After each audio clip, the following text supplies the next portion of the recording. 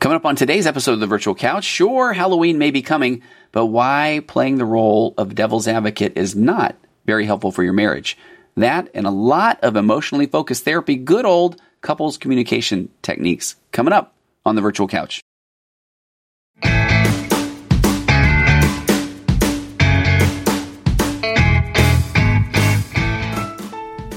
Hey, before we get started today, I do want to talk about my friends at BetterHelp.com. Now, I typically read emails that I receive from listeners, and those emails are fantastic. I think my point there was I wanted people to recognize that they are getting help through BetterHelp.com, specifically BetterHelp.com/virtualcouch. But I was listening to, BetterHelp.com has ads on a lot of different podcasts, a lot of my favorite podcasts, and I was listening to one of the reads of the ad, and it was wonderful. It was fantastic. The data was there. But, it kind of dawned on me, hey, I'm a therapist. I believe everybody could use a little bit of therapy in their life, truly, to be able to process difficult things, to be able to work through things that they've always kind of been stuck on, or things that have just kicked around in their head that they're afraid to talk about, or things that they're even aware of that are holding them back from living an incredible life. And I know part of that struggle can be finding a therapist. It can be if there aren't a lot of therapists in your area. And let's be honest, it can be, for a lot of people, there's still a very negative stigma around therapy. And it can be the process of having to go to a therapist, worrying about who I will see, who will I see in the parking lot or in the waiting room, or what if the receptionist gives me the stink eye. Whatever it is, I understand. So that's where BetterHelp.com comes in. So if you go to BetterHelp.com/virtualcouch, you can set up an account there, and they have a very broad range of expertise. I've looked through this. They have people that are amazing therapists with treating OCD, treating anxiety, depression, anxiety. I said anxiety, but lots of people that can treat anxiety there. But they have different modalities. My favorite one, acceptance and commitment therapy. They have acceptance and commitment therapy therapists, cognitive behavioral therapists. They have behavioral therapy. They have so many options there. But the key is when you sign up, when you go to BetterHelp.com/virtualcouch, you do fill out some assessment paperwork, and they do a very, very phenomenal job at matching you with a therapist that is going to most likely click. But here's the cool part.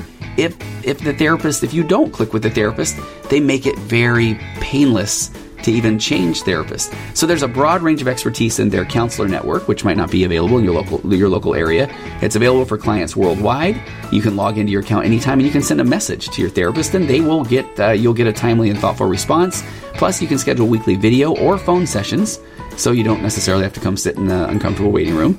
And you can start communicating often in less than 24 hours. I'll be super honest. I have a very blessed practice. I get referrals literally daily from the podcast, from people that I've worked with before. And it honestly, it breaks my heart that sometimes I feel like I don't have enough time to even get back to people. And I feel so bad about that.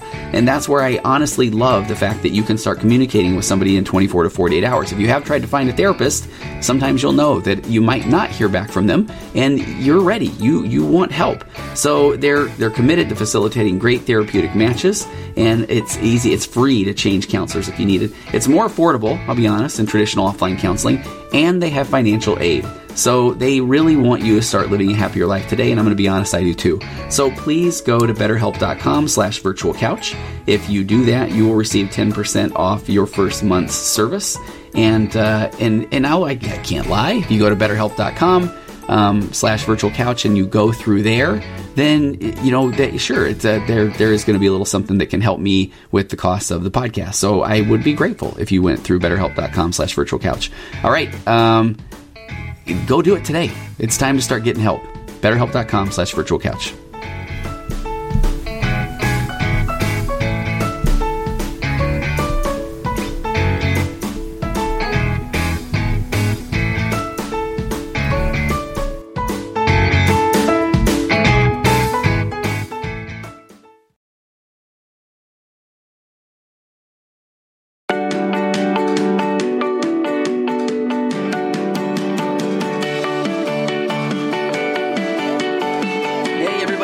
Tuning in to episode 164 of The Virtual Couch.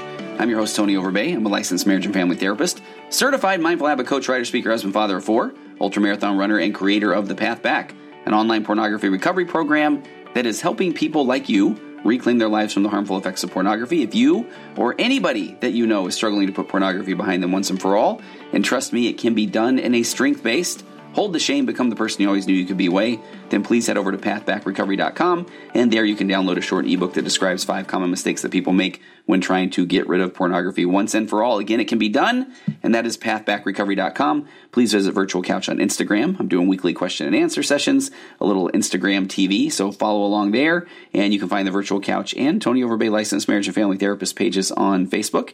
And if you like anything about the podcast, please share it, or subscribe it, or rate it, or review it, all that good stuff. And one more thing, head over to TonyOverbay.com and sign up there to find out more about a lot of exciting things that are coming on, programs, books, all kinds of fun stuff, newsletter. I promise not to sell your list. As a matter of fact, I barely actually send anything to your email address, something I actually need to do a little better about, and a lot more that is coming up on the release of a book that I co-authored with a gentleman named Josh Shea, and the book is called He's a Porn Addict Now What? An expert and a former addict to answer your questions. And I'm playing the role of the expert and former Virtual Couch guest Josh Shea, who has already authored a best-selling book called The Addiction Nobody Will Talk About, writes as the addict. I have still not listened or read or seen any of his answers, and I'm kind of excited about just to see what he said from the part of the addict. We have read a lot of the advanced press or advanced reviews, advanced information on the book, and it really is. I think it's going to help a lot of people, so I'm really excited to get that out. So let's get to today's episode. I'm really excited about this one. I think that I say that about all the episodes, but this one I'm doing a little bit of timely information as well. This is the week of Halloween. If you are a United States listener or anyone that does celebrate the holiday of Halloween. And I just, last year, I think when I did a Thanksgiving episode, I did some Thanksgiving fun facts and actually heard quite a bit of feedback from that. So I was just doing a little bit of digging about Halloween in general. According to History.com, the Halloween we know today can trace its roots back to the ancient Celtic end of harvest festival called Samhain. During Samhain, people would light bonfires and wear costumes to ward off evil spirits. And then in the 8th century, in an effort to spread Christianity, Pope Gregory III decreed November 1st as All Saints' Day and incorporated some of the rituals of Samhain. But All Saints' Day was also called All Hallows. So the night before, when the traditional Samhain festival used to take place in Celtic regions, it was then called All Hallows Eve. So the night before Halloween, this is a kind of a fun thing too. I found just some random facts about Halloween from all over the place. This one, young children in Des Moines, Iowa, hit the streets for what's called Beggar's Night. So according to an article in the Des Moines Register, the event began in 1938 as a way to prevent vandalism and give younger children a safer way to enjoy Halloween. Beggar's Night is similar to regular trick-or-treating, except kids are required to tell a joke or a poem or perform a trick for a treat. And the best part, the jokes are quoted, quote, notoriously groan-worthy. So that caused me to go back. If you didn't hear an episode I did a month or two ago on humor in therapy, that is one that I have people talk about those groaner of jokes more than anything. Even people in my family, clients that come in, some emails that I've received talking about I linked a site called boredpanda.com, and it was 52 of the best 2-line jokes, and they are apparently researched, evidence-based jokes. And here's some that I didn't get to in that humor-based or that humor episode. But if we're talking about jokes being notoriously groan-worthy for this Beggar's Night, if anyone is listening from the Des Moines, Iowa area, and I actually went and looked at the stats, and there are people that do, and literally in Des Moines, here are a few jokes that are definitely groan-worthy that I think will work great for Beggar's Night that I did not include in my previous episode on humor in therapy. Here's the one. Just say no to drugs. Well, if I'm talking to my drugs, I already probably said yes. Another one that is notoriously groan-worthy says, I came up with a new word yesterday, plagiarism. Kind of had to think about that one. And this one, I don't know why this one made me laugh so hard, and I think about this one often. Here's the joke. I have a step ladder, but that's because my real ladder left when I was a kid. I really feel like I need one of those rim shots, that sort of thing. One more fun fact from Halloween, because my wife is a big fan of candy corn. Candy corn was originally called chicken feed. Though many would argue that candy corn tastes like chicken feed, that is not how it got its original name. Created in 1880 by George Renninger, it was sold to the masses by the Goelitz Confectionery Company, which is now called Jelly Belly Co., at the turn of the century. Because corn is what was used to feed chickens, the creation was called chicken feed, and the box was marked with a colorful rooster. So there you go. There's some fun facts about Halloween. Now, with the concept of, or kind of talking about Halloween, that does lead into today's episode. And this is an episode on couples communication. But if you saw in the title, I used the phrase or talked about the phrase, the devil's advocate. So I want to cover quickly where that phrase or the meaning of the phrase, the devil's advocate, comes from. I think it is really fascinating. And then I'm going to work this into an EFT, an emotionally focused therapy, couples issue, couples communication issue, because I get to hear about someone who is just, they just say they're just playing devil's advocate often in therapy. And I want to kind of talk about what that looks like, as well as how that might not be the most productive thing for communication between a couple. So first, this is from the website phrases.org.uk. And this is under meanings of the devil's advocate. And I really didn't know this. This is kind of fascinating.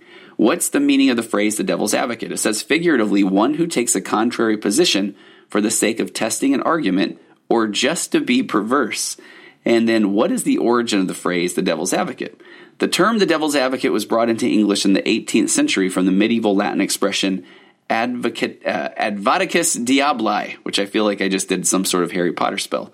To describe someone as a devil's advocate now is to suggest that they are mischievous and contradictory, being contrary for the sake of it. And I do feel often in the framing that I'll use a little bit later here, where that is what it feels like when a partner is saying to their spouse, hey, I'm just trying to play devil's advocate. So in medieval Europe, the devil's advocate wasn't seen so negatively. It was like a chamberlain or a cordwainer. It was actually a job title. I thought that was really fascinating. So the original devil's advocate was a real person. There are various mentions in the Vatican records dating from the early 1500s of an informal role called diaboli advocatus.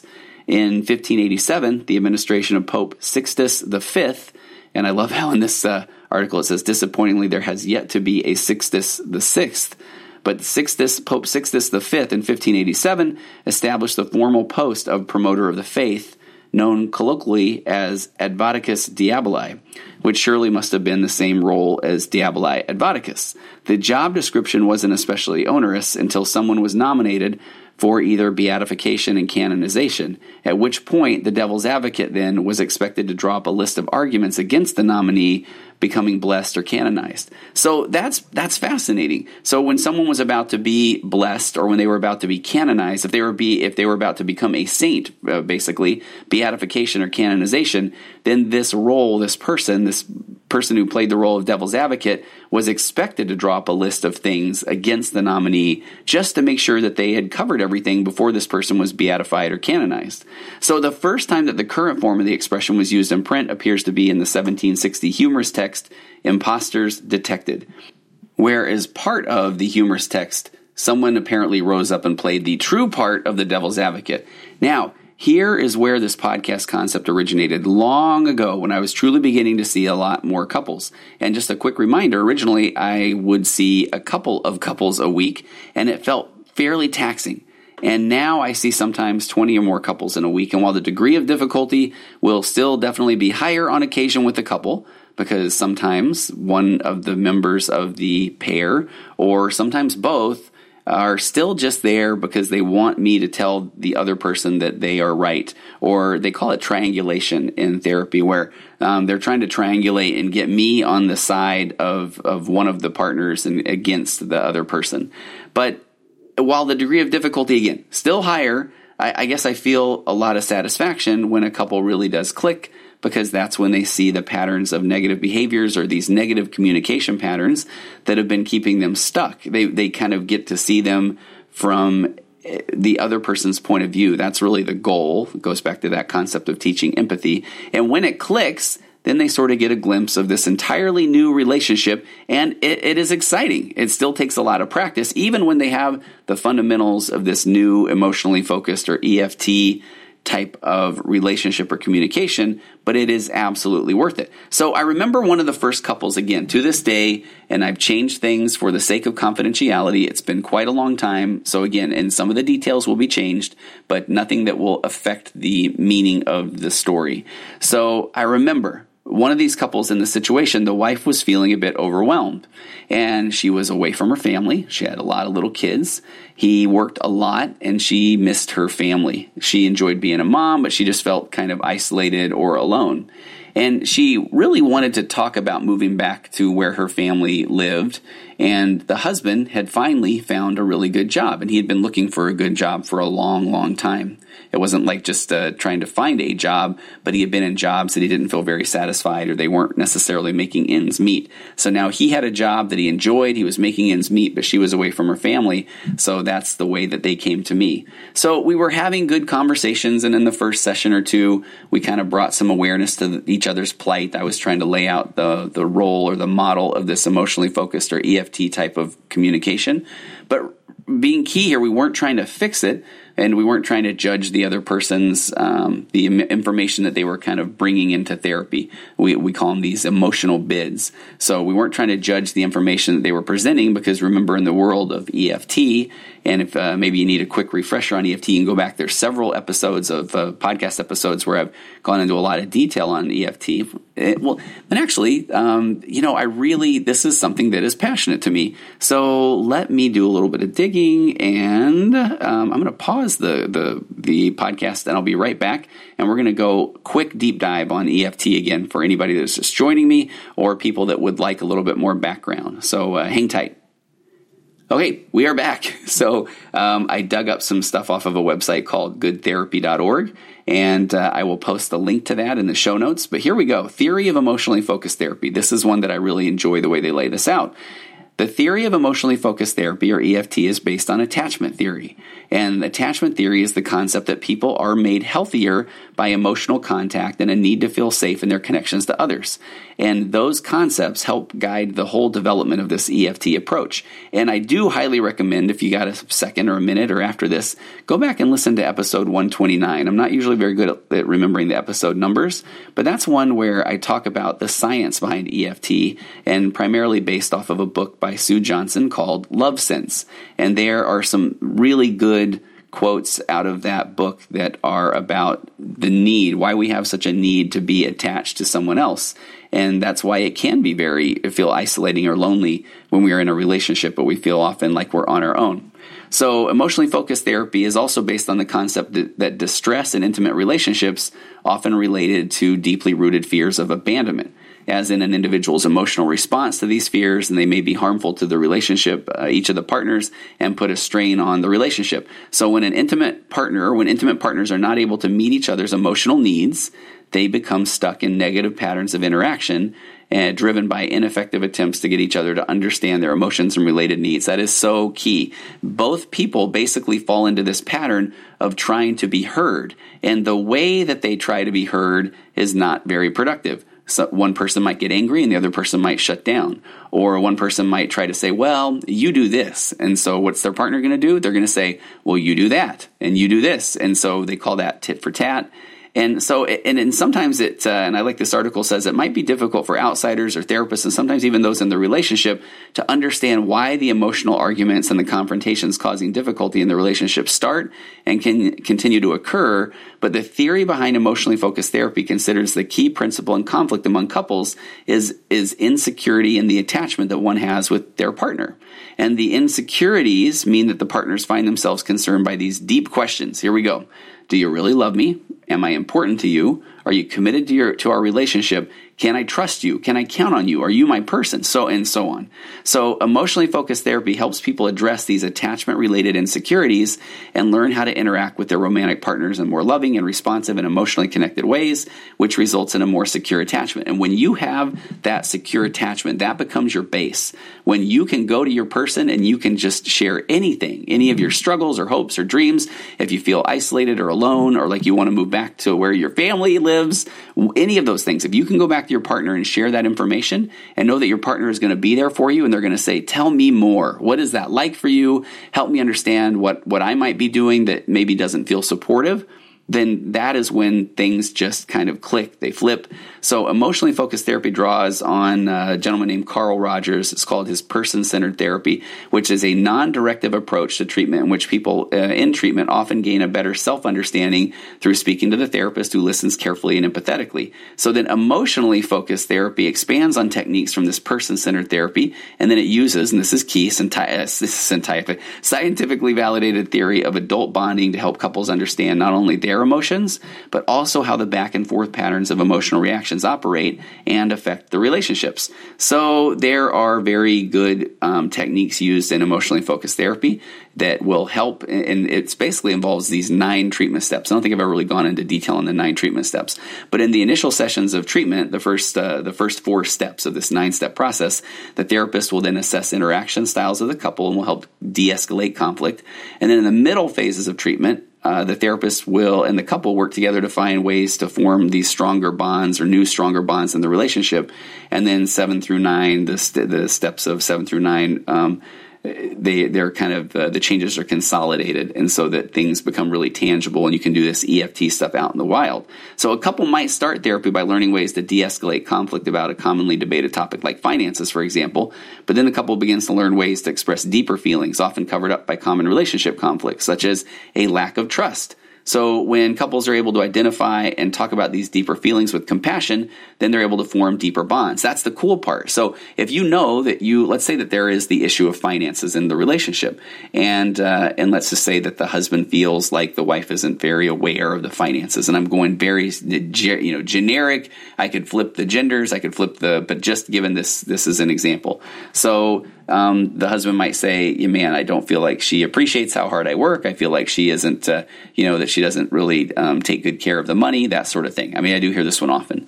And so typically the wife will, at that point, she kind of shuts down. So in the EFT world, if we look at that as his emotional bid, he's being vulnerable, he puts out that emotional bid. My job as the therapist is often to first identify the negative communication pattern. And this one, it's pretty clear. If he wants to talk about finances, he's going to pursue, she's going to withdraw, she's going to shut down. And so sometimes if he pushes and pushes and pushes, here comes another pattern that can happen where she might then explode with anger. So, and then he's going to either come back with anger as well. And she might say, well, hey, you're not perfect either. You spend money here. And then he's like, oh, yeah, well, you spend money here. And so we've got this tit for tat. So you can see how these patterns develop and how they just continue to keep the conversations not being very productive. So in the EFT world around finances, for example, I would try and help, let's just say again, in this situation, if the husband says something about finances, not feeling like he's appreciated, or that she isn't taking care of the money, that she is spending frivolously, that sort of thing. You really try to help the person that is putting out the emotional bid feel safe, and here's how they feel. I feel like I'm not appreciated, that sort of thing. And then you have the person hearing it, in this case it would be the wife, to try and have empathy for the fact that if he really does feel like he's working hard, he's working all of these hours, and that he's not appreciated, that would be hard. Here comes empathy, and that must be difficult. And so that's why it's hard for him to kind of say this in therapy. So if you can even just get that part done where the wife can say, okay, I can understand that would be frustrating to feel like you put in a lot of effort and work, but feel like it's not appreciated, and that the money is kind of going wherever it's going. So take a look at that right out of the gate. That's a different interaction. That's a different communication style. The husband feels heard. He feels like he's put out this emotional bid, and the wife didn't attack. She didn't withdraw. So she's maybe learned a little from an empathetic standpoint of what that feels like for him. Here's where the magic comes in, and I really mean this. So now in the EFT world, we're going to do that right back the other way. So now the wife is going to share her, what I call truths. And so now that she has understood where he's coming from, or tried to have some empathy there, and he feels heard, already we haven't shut down. That's what's incredible about this. So now she gets to share that, here's what that's like for me. I feel like often there isn't as much money as I think that you believe there is. Or, I do work within a budget, but I feel like there's always this extraneous expenses, and I don't feel like those are necessarily taken into account. Or I feel like, if I do say that I had to spend a little extra money here or there, that you get really angry. So at some point, I don't even want to bring it up. And so in my mind, I just feel like, okay, maybe next month I'll be able to find a little extra that can cover what I spent this month, and then we won't even have to talk about it. So really it boils down to there's just the lack of this communication because both parties don't feel heard. And in this scenario, the husband feels like he's not being heard or not being appreciated. But meanwhile, the wife feels like she hasn't been, it's not a safe environment to kind of say, hey, I know that we had this much allotted for whatever the expense was, but it came up to be more. And instead of when she presents that to the husband, instead of him saying, hey, all right, tell me what I'm missing, because, we're in this together. We have this secure attachment. The person, the husband in this scenario the wife might have examples in the past where if she has brought up financial issues where the husband's gotten a little bit angry or upset or he's withdrawn. And so, she's maybe going to shut down. And so you can see how these patterns occur. And so once both partners feel heard, at that point, then, we're going to start working toward resolution. We're not even trying to just do compromise, because compromise is not necessarily a nice evidence-based concept either. In compromise in relationships, a lot of times both people feel like they've kind of given up on some things that are important to them. What I love about in the EFT world is that when you can have productive conversations and they don't shut down, then both people can kind of share what's really difficult for them. For the husband, it might be, well, I do feel like, I hear you. And I feel like, though, whenever we've tried to put a budget together, that neither one of us really stick to it. Or I feel, if the husband's being really emotionally vulnerable, he can say, all right, I don't want to have to create a budget because in my family, the budget ruled everything. And I felt like we were really handcuffed.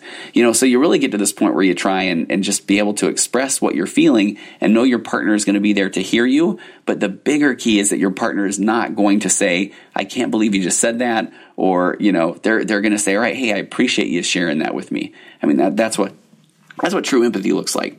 So, boy, that was a nice deep dive into, the concept of EFT. So let me kind of get back to the example that I was talking about. So this couple had identified their negative interaction pattern. So she would say that I really want to move. I'm really frustrated. I feel alone and isolated. And then he would withdraw, literally would just kind of shut down. So if they became engaged in an argument, every now and again, if it would continue in this pattern, it would break away from this and they would go into this tit for tat. It's like, oh yeah, well you do this. Oh yeah, well you do that. But here's where things got interesting. So we get locked into this nice EFT modality and we're starting to just bring awareness. So she's sharing how difficult it can be to be what she almost feels like a single mom at times because of how much she works and she has these young kids and she doesn't really feel connected in her community and she really misses her family. And so he's hearing her, and it's hard. It's hard because in his mind, and this is what shuts communication down. In his mind, he's hearing these things like, hey, your job doesn't matter, or I don't care that you found a job that you really enjoy or that you are providing financially. That's what he's hearing. And she's not saying that. There's the key, but that's the kind of stuff he's hearing. So that's typically why he would withdraw or shut down. So again, he just kind of says in one of the sessions, well, let me just play devil's advocate. Let me just play the role of devil's advocate. And so at that point, then he starts to then say, he's basically breaking down her arguments. Well, you say you want to be by your family, but here's this situation and this situation. Or with the amount of money that I'm making right now and how much our house costs and where the market is, you really can't believe that we're going to be able to find something else or that it's going to be like this, or I know that you've said that you like our home. And so again, he's saying, I'm just playing devil's advocate. And at that point, she kind of looks over at me and says, when we get to this part of a conversation, if it ever gets to this point, I know that we're done. And I kind of said, okay, tell me more. And she said that whenever he gets to the point of playing devil's advocate, she knows that he's just trying to break down her arguments, find holes in her arguments. And so she now just shuts down at that point because she knows that, resistance is futile, that she cannot speak her mind and that she's not going to be able to communicate what she really feels, and that he's essentially just trying to find different ways to break down her argument.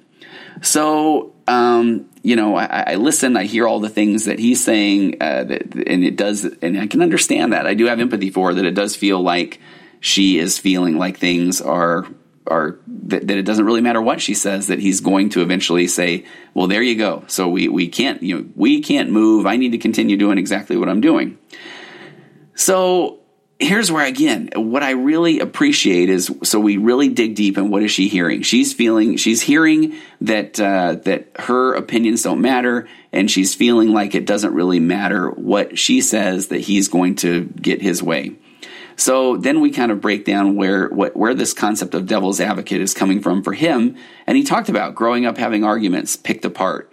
I believe he may have even had an attorney as a father, that sort of thing. So his parents loved to say, all right, let's play devil's advocate.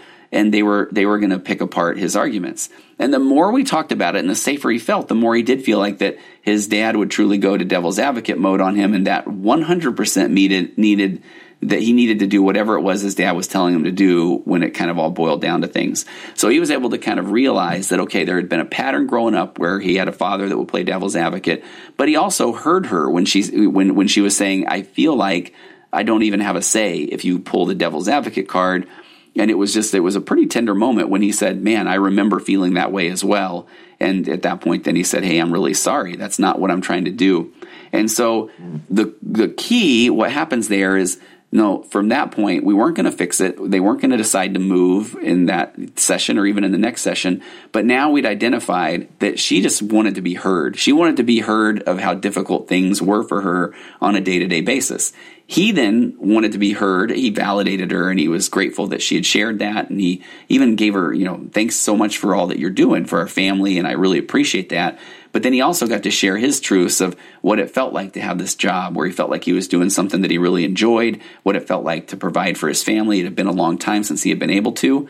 And so they both just got to this place where the goal was just to be heard. And the more that you feel like you're heard, then the more you start to just feel like that attachment is becoming secure. And again, here's the part that gets a little bit tricky, is that we're not going to fix that. If you ask me now, did they move? Did they not move? I don't even know, because once we got the communication pattern back intact, then they just felt like, okay, you know what? We need to just secure up this attachment. So for the next little while, months, years, however long it's going to be, now we just know that we can both be heard, and we can be frustrated, and we can be sad, and we can be angry, and we can feel lonely, and we can do all of these things in concert with one another. That I know that he's going to be there for me if I say, man, here's how my day went. And he's going to say, hey, tell me what that's like. I mean, tell me what you did today. Tell me where you went emotionally. And then at that point, she feels heard. And then if he even just says that, hey, is there anything I can do? Or even at times now, he will even say, all right, now that you feel heard, it's hard for me, but because I still want to go into this devil's advocate mode, or it's hard for me not to want to just kind of bring up some questions about some of the things that you're asking. Would that be okay? And what a different relationship that they have now, because now she knows I can dump to him. He's a safe place. And once he hears her, a lot of those devil's advocate questions have kind of gone anyway, but he can still then say, all right, are you okay if I do ask some questions? Or, my brain is just wanting to go into this devil's advocate mode. Would that be all right? Sometimes she says no, and they have a little laugh about it. But other times she kind of says, okay, go ahead, ask me questions, that sort of thing. And I had another client in the not so distant past who also had been talking about a family event where they felt that they weren't included, and their spouse, bless their hearts, were doing their best to say, hey, tell me more. That must be frustrating. But then she felt like the spouse still did kind of go in and do a little bit of defending of his family, and not as much of validating of her emotions. At that point, she had reached out to one of her siblings, and one of her siblings just said, hey, tell me what that's like. Tell me why you're frustrated, and just tell me more. And they just sat there and basically until she felt like she had been heard and felt like there really wasn't much more that she could even say. And at that point, the sibling said, is there anything I can do? I mean, in essence, in my mind, I always say it's hey, do you want me to go get the pitchforks? Let's go storm the village. But when somebody feels heard, I think a lot of times their reaction is going to be, no, pitchforks aren't necessary. It's just good to be able to dump. And I know it's going to work out. And I thought that was one of the key things that happened out of this example, where when the spouse felt heard by his or her sibling, trying to be so ethical, not violating any confidentiality, but when they felt heard by his or her sibling, when they felt like they were heard, that they had gotten all their emotions out, then they really did feel. They sat right here in my office and said, no, I really did feel like I was going to be okay, because I knew it was going to be okay. I knew that there were a lot of moving pieces in the family dynamic. I knew we were going to see all of these people again at some point, and I just wanted somebody to say, yeah, that stinks. That really does. And I know that can be really hard for spouses, whether it's the husband or the wife. I know at times, especially when we're talking about maybe our spouse's family, that if we're frustrated with them, that it can be hard to tell our spouse that, hey, your mom really ticked me off over the weekend. And all we want at times is for our spouse to say, I know, or tell me what that's like, or I can tell that was frustrating for you. And I just really appreciate all that you're doing. I appreciate your patience, and I know that must be hard. And a lot of times that's all you need to say, not the, well, what do you expect? She was frustrated, or well, did you think about what that's like for her? Or, well, that, I've had a couple people that are doing the, well, that's not very Christ-like, or those sort of things. And again, those are fixing and judgment statements. Those are not statements that are going to bring us closer together as a couple. Those are statements that are going to make the other person feel like they're doing something wrong, like they're bad. And here's the thing that's pretty amazing. Let's say that let me go back to this hey, that's not very Christ-like example that gets pulled up a lot. Let's say that the partner, let's say it's the wife in this scenario. Let's say that she's not being very Christ-like. Guess what? She knows. She knows she's not. That's part of why she's so frustrated. And so all she wants is for her husband to hear her, to understand, and just sit there with her and say, hey, I know that you're not necessarily being treated the way you want to be, or it sounds like that's really hard, or, I just appreciate all that you're doing, and not to just go in and say, hey, you're not being very Christ-like, because what that does is that just says, you're doing this wrong. It puts them on their heels. When someone feels heard and validated, that's when they can get to the point where they're going to say things like, do you think, I could handle this better? They're only going to get to that point if they feel heard or validated. So that's kind of the goal that I had today with even just bringing up this concept of devil's advocate, because I feel like that role of devil's advocate is often just a role where a spouse, a partner, is trying to pick apart the reality, or trying to pick apart the arguments of their spouse. Your goal is to improve your relationship with your spouse. And if it's not, I don't feel very bad of saying that should be the goal. And the way that goal is attained is to have empathy and compassion and hear your partner. This is a very long game. This is not just a marathon. This is an ultra marathon. This is a 100-mile race. This is a 200-mile race. It's not a one time around the track. It's not even a mile race. Your relationship is a super long ultra marathon. And as someone who has run incredibly long, super long ultra marathons, they are some of the most satisfying races that I have ever done in my entire life. There are many, many walls that you hit. There are plenty of ups and downs. There are times where it's dark. There are times where you feel tired and exhausted. But those times when things are clicking are just absolutely incredible. And the only way to get there is to be able to hear your partner, to feel like you guys, as Sue Johnson says, are in this dyadic collaboration, this dance of where the two of you feel like you are going through this together. Because guess what? You are. You're married. You're in a relationship. So the last thing you need to be doing is trying to break down the other person's reality, period. If your partner can't come to you and say, hey, I feel I feel like we can't talk about finances or intimacy or parenting, then you have to say, I am so sorry. I want our relationship to last. I want our relationship to be edifying. I want 1 + 1 = 3. So tell me what you're feeling, and I promise you I'm going to turn off my fixing and judgment brain. And if I can't do it, then let's go to a therapist. Let's find somebody who can help us and use this emotionally focused therapy framework so that we can have productive communication, because it is going to work. I promise you, and with every fiber of my being, it's going to work. So I hope that you have a wonderful Halloween, if that is something that you celebrate, that sort of thing. And I hope that you will then take a look at that role as devil's advocate as probably not the best way to build a relationship full of empathy and trust with your partner. And at this point, I highly recommend go find a good therapist who works with couples, who specializes in couples. If you're having a hard time having these communication, or your communication breaks down with the tit for tat, or the pursue withdraw, or the isolation, or all of these sort of things, there are ways to overcome that. And I just hope that you'll get help as soon as you can. Okay, don't forget to send me any questions you have, but you can shoot them to contact@tonyoverbay.com or contact@pathbackrecovery.com, or through the contact form on my website. If you have questions or topics you'd like to be addressed in a future episode, or if you're interested in having me come speak to your group or organization, congregation, that sort of thing, that would be great, doing a whole lot more of that as well. Or if you got a podcast or something, I would love to be a guest. I really enjoy helping other fellow podcasters out. So without any further ado, let me bring back the wonderful, the talented, the former Virtual Couch guest, Aurora Florence, who just had a Kickstarter funded for her project, The Anxious Taxidermist. It is amazing. I can't wait to talk with her more about that in an upcoming episode. So, but here's her song, It's Wonderful. Compressed emotions flying past our heads and out the other end. The pressures of the daily grind, it's wonderful. Elastic waste and rubber ghost are floating past the midnight hour. They push aside the things that matter most. It's wonderful. I have to wonder which ghost is mine.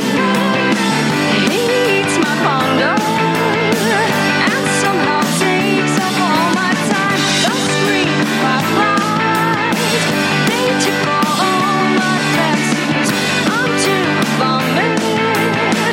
It drowns all deep in our dreams.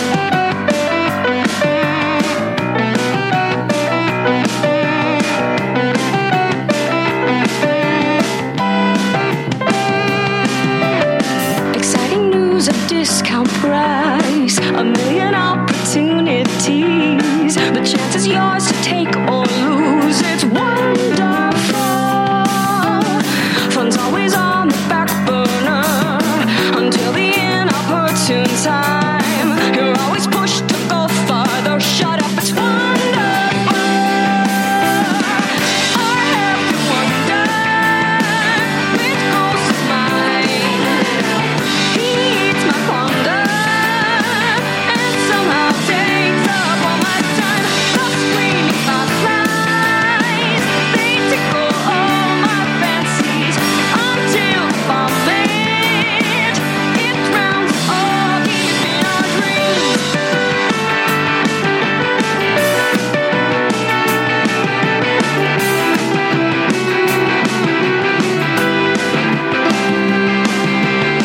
Develop distance, don't explode. Allow the understanding through to heal the legs and hearts you broke. The pain, it's wonderful.